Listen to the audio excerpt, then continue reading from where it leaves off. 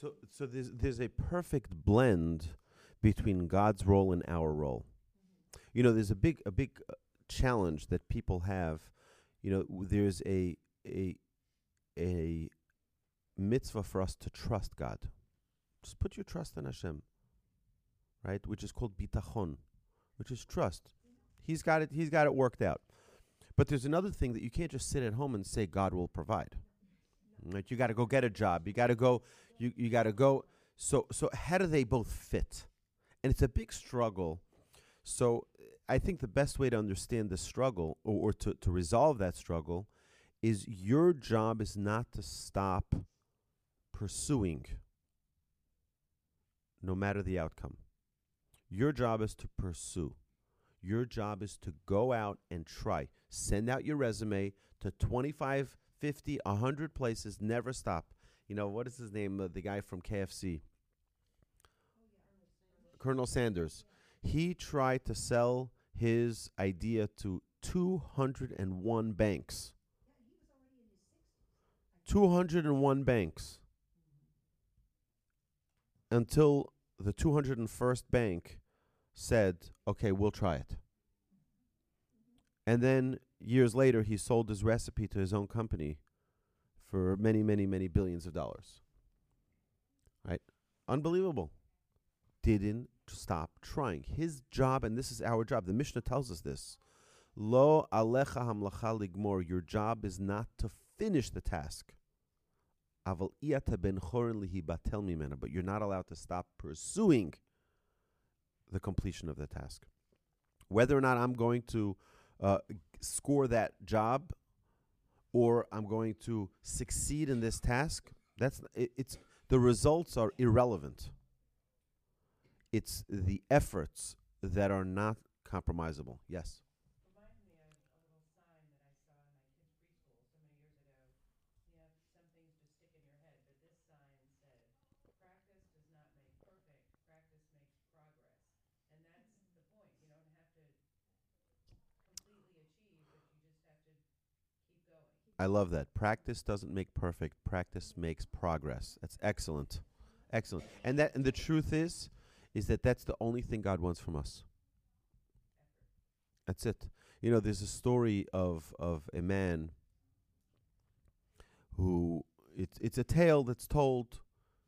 It's part of a song that one of the great Jewish composers wrote, but it's called Yankel. There's a man. Everyone would make fun of him. He was the schlepper of town. He was he was the nobody of town. And everyone would mock him. He'll look at him. He's the schlepper. He doesn't do anything. He's like, he wasn't very intelligent. He wasn't very. One day the rabbi comes into synagogue at 2, 3 in the morning, and he hears someone crying. So he walks quietly, and he sees in the ark, behind the curtain of the ark is open, and there's Yankel, and he's praying, he's asking God, please, I keep trying, please, give me wisdom, please help me thrive as a human being. The rabbi heard this, and he says, I have to help him out. The rabbi sent him, and he became a world-famous scholar, and, after many, many years of hard work. But the idea is never to give up.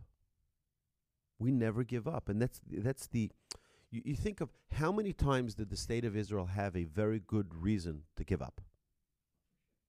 Every day. Think about it. It's like, how many times can I wake up to people hating me? Right? And they continue to persevere. How many times can we wake up with arrows, like literally missiles facing towards our homes? And people wonder why Israelis are high-strung.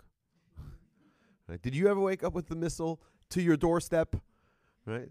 Yeah, of course they're going to be high-strung. They have the entire Middle East is with arrows facing our way. So, okay, we're a little off, but the idea, we're off topic here, but the idea here is to never, ever stop pursuing perfection. And by the way, we're going to work on traits, we're going to talk about traits, and we're going to say, I'm a million miles away. The goal is not to travel that million miles. The goal is to start getting on that path. It's not to jog those 5 miles every day, but at least get started. Get started. Do 10 feet, do 20 feet, do 30 feet, do as much as you can do. Don't try to reach perfection yet, but don't stop pursuing it. Okay. The work of man is to run after the Shekhinah, the presence of the Almighty, right? With all of our might, without delay. This is Rizut. When we do a mitzvah properly, when we do it with the right enthusiasm, so there's not only the action, there's the inspiration behind it. And we have to distinguish, there's the letter of the law and the spirit of the law. So I can observe a mitzvah, but I do it with laziness. Like, I'm not so excited. I'm not energized by it. It's like it's pulling teeth. I don't really want to go to synagogue, but I'll go. I'll make you happy. Okay, Mom. Right? That approach, or I can infuse it with an energy. I can infuse it with a motivation. I'm not going to waste time. I'm going to go do it and go get it done. So there's a certain energy, there's a certain force behind it that doesn't allow it to wither. That doesn't allow it to there's something to be said for keeping it fresh, keeping it exciting. Right? When you just wait and wait, what happens is eventually the leaves fall off, and it doesn't have the energy, it doesn't have the excitement of being a beautiful flower, a beauty, right? Zrizut, or alacrity, zeal, is allowing Hashem's inspiration into our lives. Right? Anybody here that does not have a U.S. passport? You don't have a U.S. passport at all? Oh, but you have a U.S. passport. You're a U.S. citizen. Yeah, okay. Do you know what anybody in the world, and I'm sure you've all traveled the world, what would people do to be an American? Right? And yet we're the ones with depression. Why? We should be waking up in the morning, dancing on the rooftops. Right? We're Americans. We have freedom. Do you know that what we're doing right now, this room, 2,000 years ago, we would all be escorted by Roman guards to the center of town, and our heads would go off. You know why? Because we're studying Torah. Here we have freedom. And America is the only country in the world that didn't persecute the Jews for our observance of Judaism. You know that? England did, and France did, and Italy did, and you name the country. Russia did. Any country you can think of, you can name, persecuted the Jews. And our sages of recent, our modern sages, call America the Medinat de Chasidusa, right? A government of kindness. It's unbelievable, the privileges that we have here. We take for granted. We don't realize how blessed we are. But it's not only that. Who here, I once went to a conference back in March. I went to a conference, and right before Shabbos, before candlelighting, they had this buffet like you can't imagine. I mean, I gained 10 pounds just by that weekend. The food is just ridiculous. Right? Of course, it's a whole kosher event, and people come to these events expecting to, unbelievable. And I'm just having a good time meeting people. Hey, how are you? I haven't seen you. Oh, where are you? Houston. Yeah, great. Okay, great. This is in New York. And then I see someone come in, someone about my age, on a wheelchair. And behind him, they wheel in 2 crates of oxygen tanks. And those oxygen tanks need to be replaced every hour. And there I am thinking to myself with total shock, where are my tanks? Where's my oxygen tanks? Oh, I have it built in. I have it built in. And I'm upset. And I'm sad. And I'm not dancing on the rooftops. Right? I don't recall having to go schlep those oxygen tanks. And how many people who sadly can't see or can't hear or are mute or whatever, people can't walk, people who can't move their arms. And I have that free. We have blessings for that. There is so much that we can be infused with joy and happiness and gratitude every single day, and we're like schlepping around. And I think it's sort of the more luxury we have, the lazier we become, the less satisfied we become. It used to be, my brother tells me that every $10 he spends on toys for his kids, they become 10 points lazier. He says, I'll give them a bat and a ball, go outside and play. Right? No toys. I told my mother-in-law, actually, I hope she doesn't hear this podcast. I told my mother-in-law, anything that requires batteries or electricity, don't give my kids. Nothing with batteries or electricity. I prefer them have a ball. I prefer them have a bat. Get them Legos. Let them be creative. I don't want them sitting being manipulated by games and toys that light up and all. It's fine. Let them go out, just like I did when I was a kid. They didn't have these things, and you're a lot younger than I am.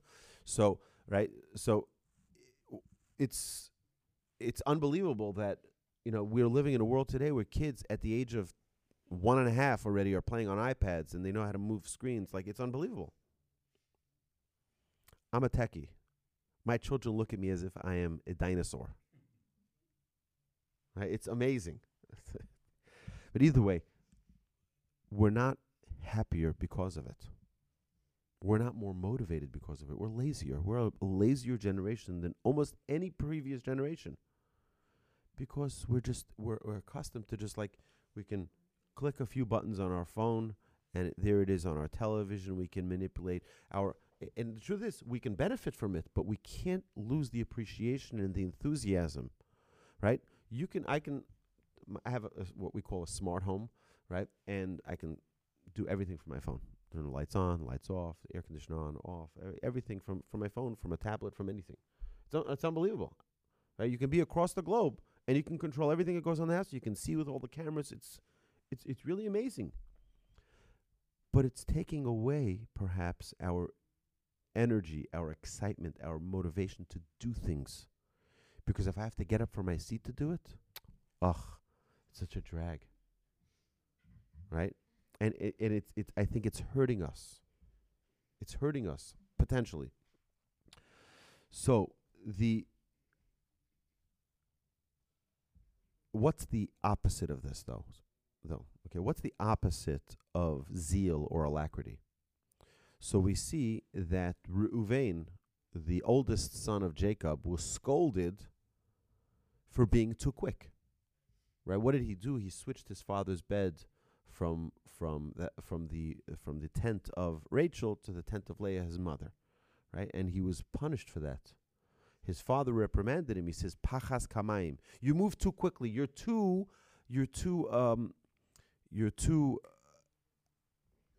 impulsive. That's the word. Thank you. You're too impulsive." Meaning it means there must be balance. Everything in Judaism. If you want to know what I call the definition, if I wrote the dictionary and I wrote Judaism, I would put the definition of Judaism is balance. That's what Judaism is. It's balance. With every trait, with every mitzvah, it's always balance. That's I think the most accurate definition to Judaism, right? Reuven was scolded for being too quick in judgment. Right? He was motivated. He was enthusiastic. He was excited. So you got to be careful. You can't. It means we have to have a balance in the way we act. The opposite of zrizut, of alacrity, we think is laziness, but that's not true. It's lowliness. It's shiflut. Lowliness. I'll explain what that means. Lowliness. Low. Right? This lowliness is dressed in many different subtle ways. Right? Laughing off serious matters can be shiflut. Okay? So if we have something, an important topic that needs to be discussed, and we just laugh it off, we brush it off. Right? What we're doing is we're diminishing the respect we have for that idea. So we're lowering it. To say about something inspirational that, it isn't for me. Why are we doing that? Why are we pushing it off? We're pushing it off perhaps because of shiflut. We're lowering it. We're diminishing its value. So when we have proper value for something, we have enthusiasm. When we don't have the proper value for something, when we're lowering it, it doesn't mean anything. So why should I do it? That's the struggle. So the more value something has, the more excitement, the more energy we put to it, the more enthusiasm we have. It's very interesting that it says Zrizin, those who are quick. It's a Talmud tractate in Psachim. In the Talmud, it says Zrizin, those who are quick, makdimin limitzvot, right? They advance themselves towards a mitzvah, right? Because if to me a mitzvah is worth something, I'm not going to waste any time. It's not the idea. People think that, again, the word in Hebrew can be taken out of context and said, you do it quickly. You don't do it quickly. It's just you do it without it losing its excitement, its luster, its energy. Okay? Mitzvahs are advanced to them. The more they rush towards mitzvahs, the more opportunities we allow for doing mitzvahs. So it says, mitzvah goreret mitzvah. Right? A mitzvah leads to another mitzvah. Aveira goreret aveira. A sin leads to another sin.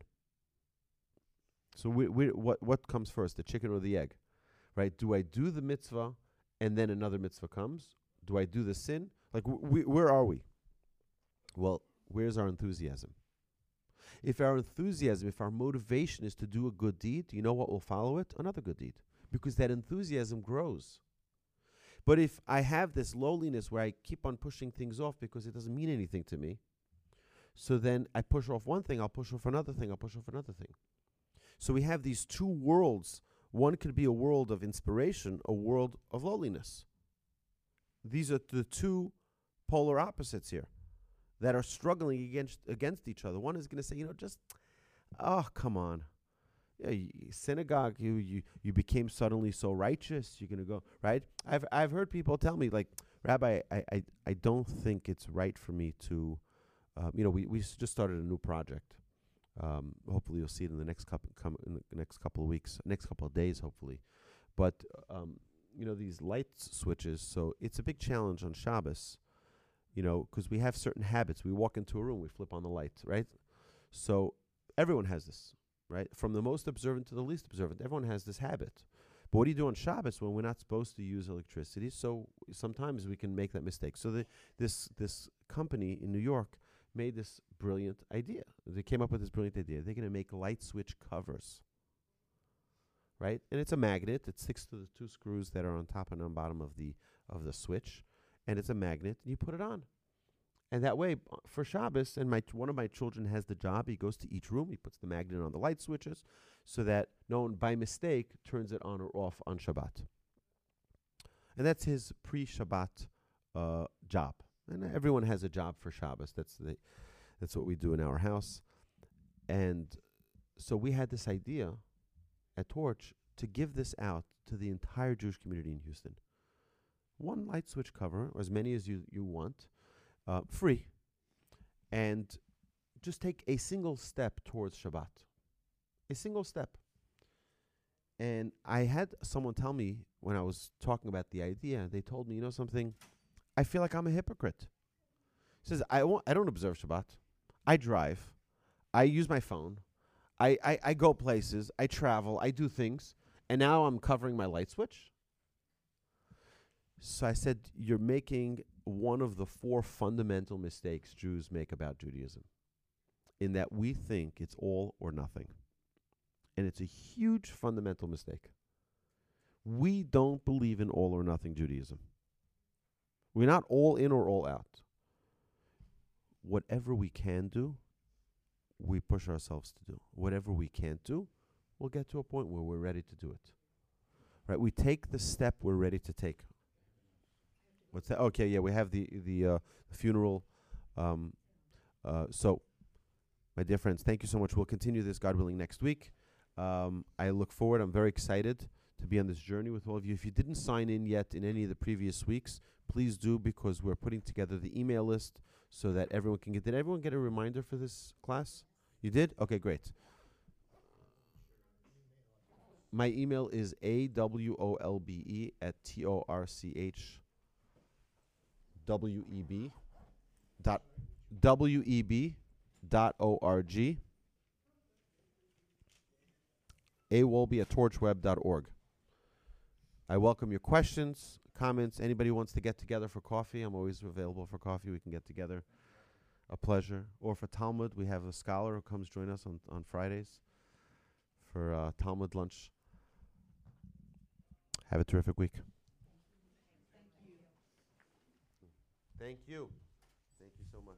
No, I have this thing on hold whenever I'm recording, so I can't press any buttons. Okay. Good morning, everybody. It's so wonderful to be back here to study some Musar together and to hopefully be inspired to improve the way we all deal with our struggles every day.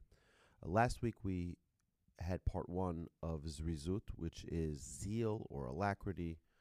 And we need to understand that Zrizut is the emotion behind the action. Many people think that Zrizut is the action itself, but it's really the emotion behind the action.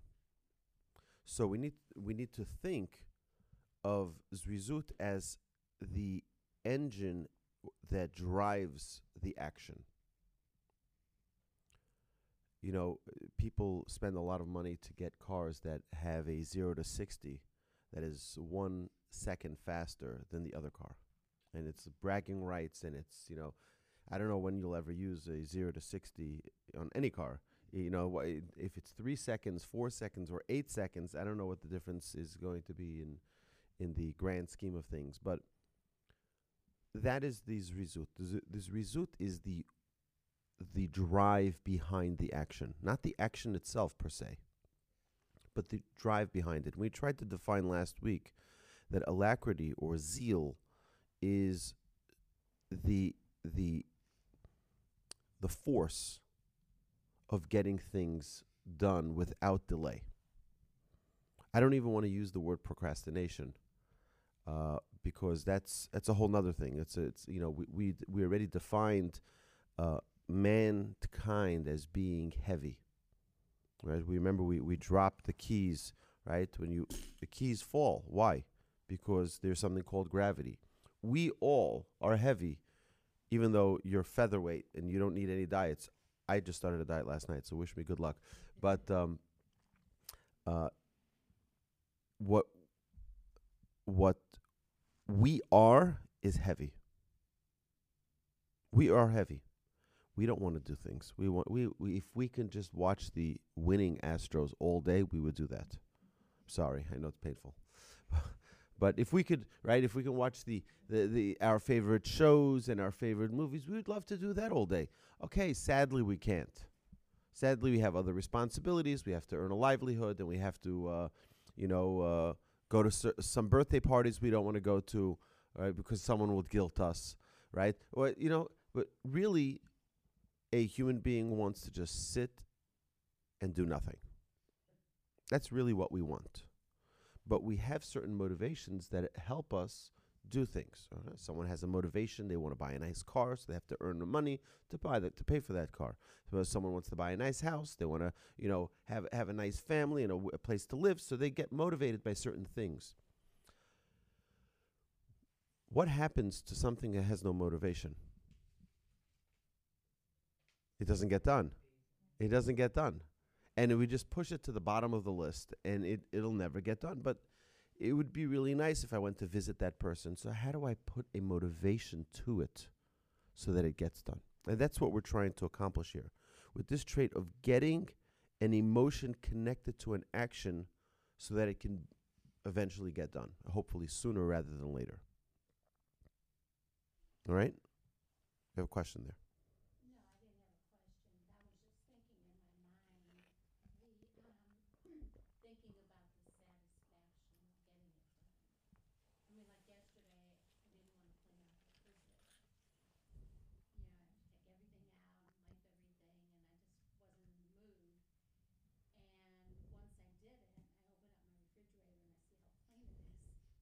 It's like,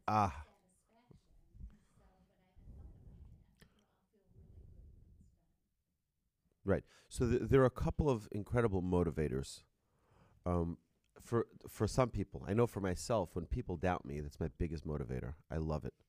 Like I once was in Memphis, Tennessee, as a single guy, and we were doing some summer program for the Jewish community in Memphis.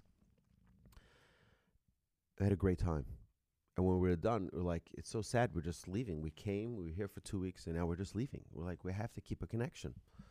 So someone suggested maybe we do a weekly Dvar Torah so that we can keep in touch. And like through the Dvar Torah, we'll be able to continue communicating throughout the year. So I said, I'll do it. I'll do it. I came back home, and of course, the first portion is Bereshit, easy. Noach, okay. Lech Lecha, it starts getting more and more difficult. And my brother, I was telling him about this new initiative that I was working on. He says to me, most people who start don't finish. I was like, okay, game on. and I finished the entire cycle, adding on for all the holidays and for the Pesach Seder, a whole list of. But that's for some people, right? I personally get motivated by that. When someone doubts my ability, right, I'm going to show them, right? So that's a motivator. But there's other motivations. There could be a motivation of the reward that you get, right? The rewarding feeling when you open up that refrigerator and you see like, look at what I did. Look at what I accomplished. Now, or the motivation of that losing that weight, or you go on a diet and you're like, look at me, look, I used to be heavyweight champion, and look at me now. I'm like a slim weight champion, right? So that also could be a motivator, seeing other people getting inspiration from other areas. But what do we do if we don't have that enthusiasm? It's like that phone call you don't want to make. So what do we do then? It needs to get done. How are we going to get it done? So there are a couple of tricks. I mentioned one last week. You can connect it with a specific task that you do like. So if you don't like to make that phone call to that aunt of yours, or that friend, that long lost friend that you just want to hear how things are going, you don't want to make that phone call because it's going to cost you 2 hours of your day. It's it's a long. They don't stop talking, or whatever it is. So if you attach it to something that you do enjoy, or make a limit to it, you say, you know what, I'm about to walk into a meeting. I have 10 minutes. I want to catch up with you, right? So then you know that there's a limit to it. You're able to put, or you can put it, I'll buy myself an ice cream if I do this task, right? You can treat yourself. There's nothing wrong with that. Treat yourself to the task. But the idea is to be living in a world, in a life that is motivated, that is proactive, not falling behind and never getting things done. The idea of Zrizut is not, it says, the idea of Zrizut, of this alacrity or zeal, is not that we do things quickly. Most people, if you translate from the Hebrew language, the word zariz, anybody Hebrew speaking Hebrew? Zariz means to do things fast, right? Zrizut is the same word, but in the Musar context, it's not referring to doing things fastly. It's referring to doing things with the energy behind it to get it done. It's overcoming the lazy tendencies that we all have. We all have those lazy tendencies. How do we overcome it? How do we infuse what we do with a motivation so that we're energized to get things done? Right. Another trick that I mentioned last week was, for me, one of the things I really don't like is going jogging. Like, I need to, but I don't like it. So what I do is I say, you know what? I trick myself. I'm not going to go jogging. I'm just going to put my jogging shoes on. I'll be dressed for jogging, right? And once you're dressed for jogging already, you're already halfway done, right? So you might as well just go, right? So you sort of trick yourself to get to a point where you're doing the things that you really don't want to do. Okay, so we have to think about this in every area of life. If there's a book you need to read, but you really don't want to read it, you say, you know what? I want to go get my coffee, but first let me read 10 pages and then I'll go get my coffee. So you bargain with yourself. Right? Because the things that we want to do will get done. Things we want to do, things that we're motivated to do, we're going to get them done. Yes? You use the term laziness. I look at more procrastination. What's your distinction between laziness W- and procrastination? Procrastination is the result of laziness. Means when I'm lazy, I just don't want to do anything. I want to just sit back and watch the game. So I push things off. Really, if I wasn't lazy, I would get it done right away. For me, I'll tell you personally, the way I get things done is I make myself a list. We're gonna talk about this. Hopefully, the next topic we're gonna talk about is gonna be order. And I've been working on this trait for a very, very long time. It's one of my bigger struggles of order, more of time order, and I created I created a worksheet for myself in how I manage my days. And typically, when I have, let's say, 10 tasks, I'll write those 10 tasks on this sheet, and I will mark myself at the end of every day on how that day went with all of those tasks. Anything that's left over, I move on to the next day. I have to show it to you, and we'll get to it when we talk about order. But the idea is that we all have, particularly today, we have hundreds of different tasks that we need to do, most of us, right? Every day, we have different tasks that we need to do. How do we get them all done? Well, the things we're motivated to do, we do. Want to go pick up that dress that's being altered, and we're very excited about it, so we'll go pick it up. We're very excited about that. How about making that arrangement for a friend who's coming to visit, and you're like, you really don't want to deal with that now. So we push that off. How do we get a motivation behind everything that we do? Okay, we're defining this. Is it clear? Right? I'm sure we all struggle with this in some way, because we all have the same tendencies. The tendencies of just not now.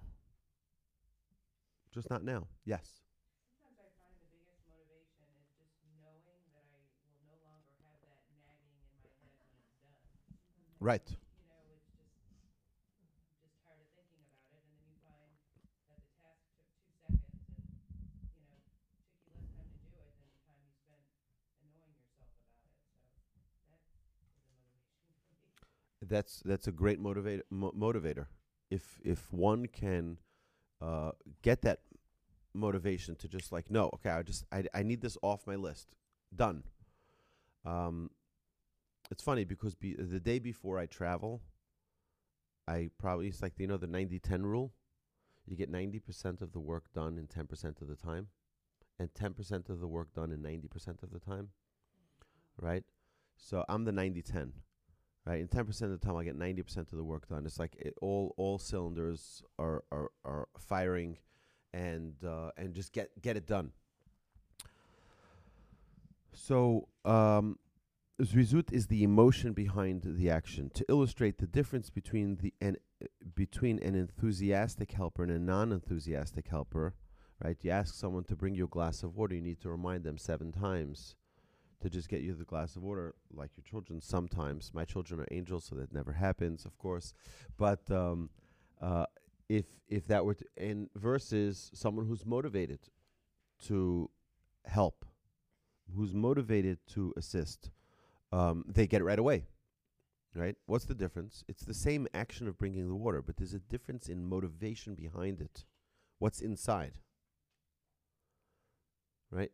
And okay, so it's almost, I hate to say it, but it's like I have to bring the Astros into this, right? So we suffered a devastating loss this week, right?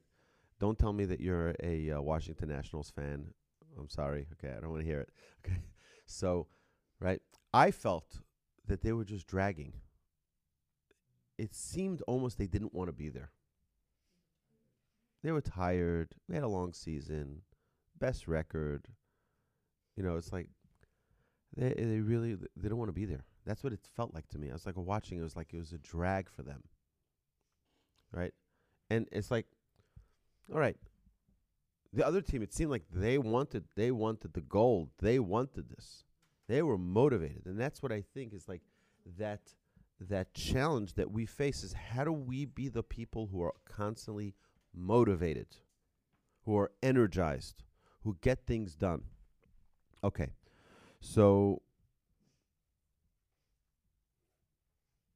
you have the same idea of people who are motivated or excited to go pray to synagogue, and some people who are not excited to go volunteer, and some people who are not. It's like I have to do this, so I'll do it. It's my duty, or I love this. I love the opportunity to help. Right? It's the same action. They're both delivering the meals on wheels. But one is doing it with an excitement, with an energy, and one is doing it without any enthusiasm at all. All right? So what we're trying to become is people who are enthusiastic about the things we're doing. You're doing them anyway. Get them done with excitement, with energy. It's very interesting that we have a mitzvah to eat matzah on Pesach. It says that we should eat it with excitement, right? You're like, what? Right? Because, so here's the thing, is what's the inspiration behind it? If we really understand what the inspiration behind this commandment is to eat matzah, it gives us a totally different flavor to why we're eating it. It means sometimes we have to think into what we're doing a little bit more to gain an appreciation to why we're doing it. If we don't take the time to realize what prayer really is, then why would we be motivated to waste 3 hours of my day, of my Saturday morning, to pray? Why? Who in the right mind would want to do that? And then hear the rabbi speak forever, right? Right? It's like, why would I do this? Well, if I understand what prayer really means, then I'm motivated, perhaps. If I don't understand, I'll tell you, I don't know if I shared this story here. I had an individual after one of my classes. I had a Shabbos morning class. Did I say this story? I had an individual after my Shabbos morning class. And, I try to encourage everyone after we're done with the class, go join the regular service that's going on. So this individual says to me, synagogue's not for me. I'm out. So I said to him, hold on a second. I said, sit down, have a seat. He sits down. He says, I said to him, well, what's your beef with prayer? So he says to me, I've been going to synagogue for years, and all I do in synagogue is run after the chazan.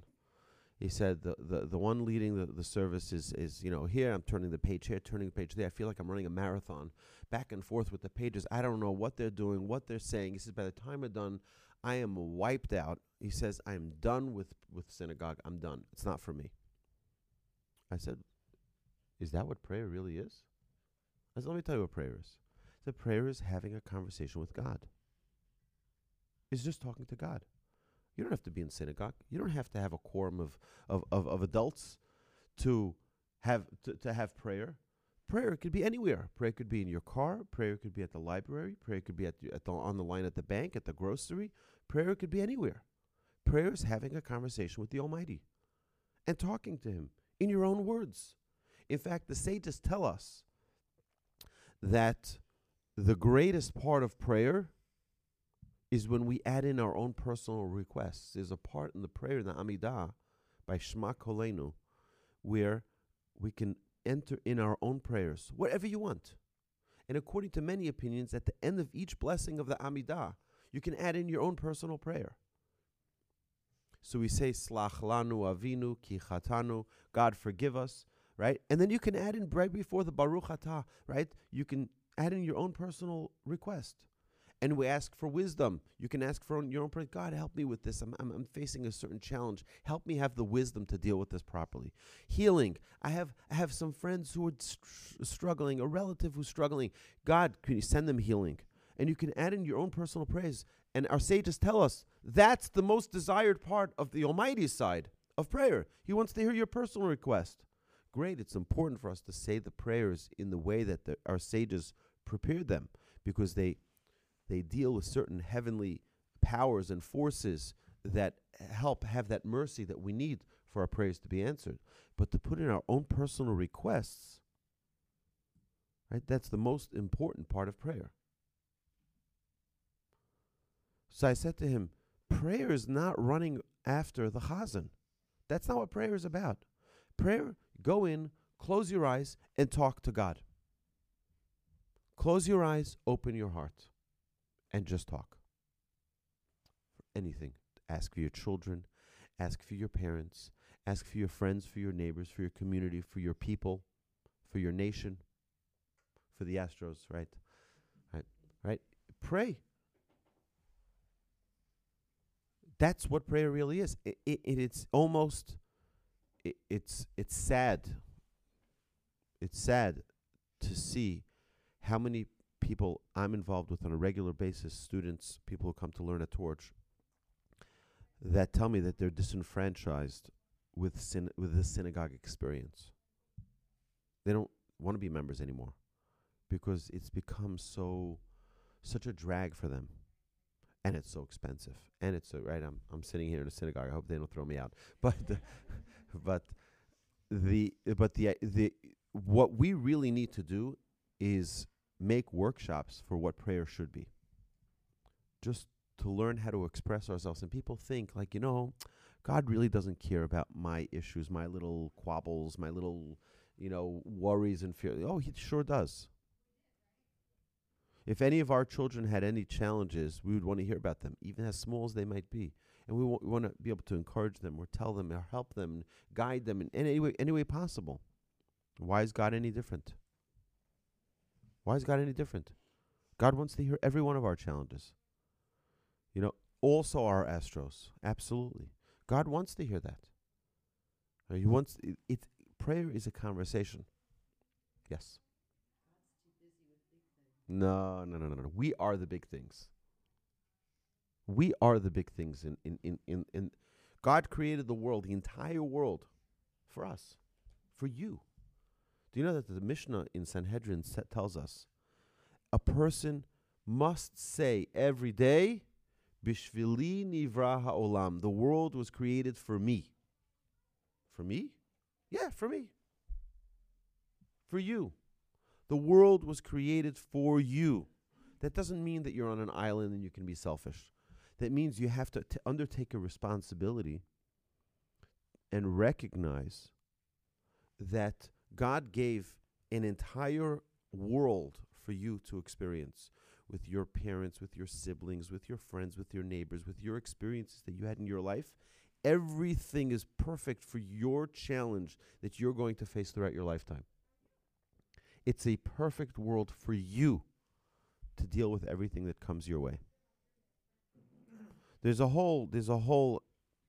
I've given many classes on this topic.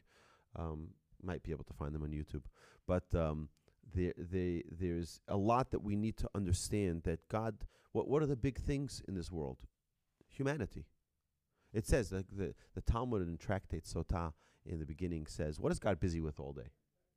What is God busy with? What is he dealing with all day? All day. What is God dealing with? Sages tell us, this is the Talmud, okay? God is busy making shidduchim. God is making matches. Now let me explain to you what that means. What is the absolute moment of serendipity? That moment of what we call hashgacha pratit, divine providence.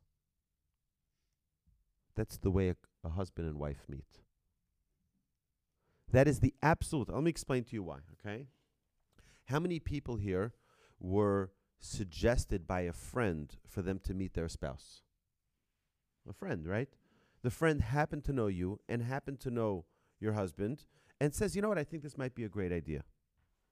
How did you meet that friend? Well, I happened to sit next to them at synagogue, and they mentioned to me I might have an idea. Who put you next to them? You could have sat at a different seat, and they would never have met you. You could have gone to a different synagogue and never met them. They could have perhaps never met your. I can tell you that the person who introduced me to my wife, right? I met him 2 years earlier. We worked together a little bit. We had a great working experience. And 2 years later, my father-in-law bumped into him and says, you know, by the way, my daughter just came back from Israel. She's starting to date, if you know anyone. And he says to me, I don't even know who your daughter is. I mean, it's like, but I know your son-in-law. Right? He says, your son-in-law, and he mentions my name. And my wife says, and it was love at first sight between me and my father-in-law. But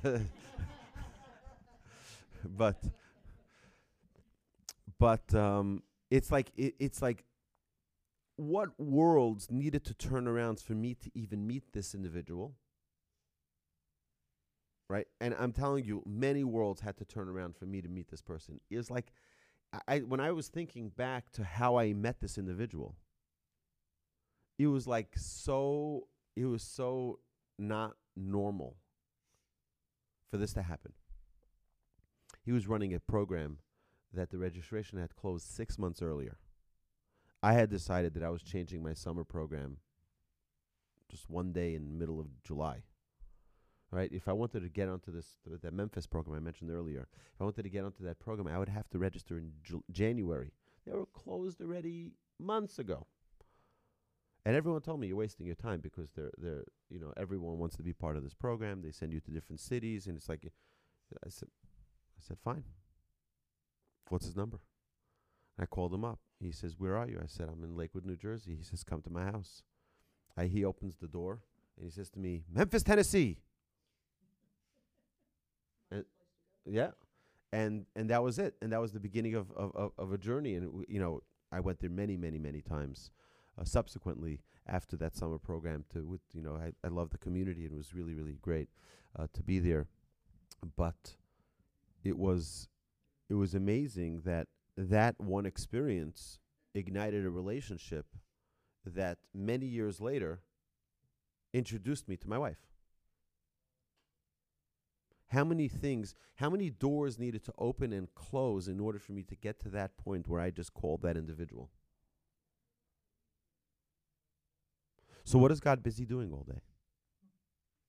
He's busy with the backstory of each one of those meetings that are going to lead to a husband and wife meeting. Right? And I've heard dozens and dozens of stories of people telling me where they didn't want to go out. They were so upset, and a friend called them and invited them, and then they happened to meet someone who then invited them to a different party who were there. They happened to meet a girl, and they went on a date, and she suggested her best friend.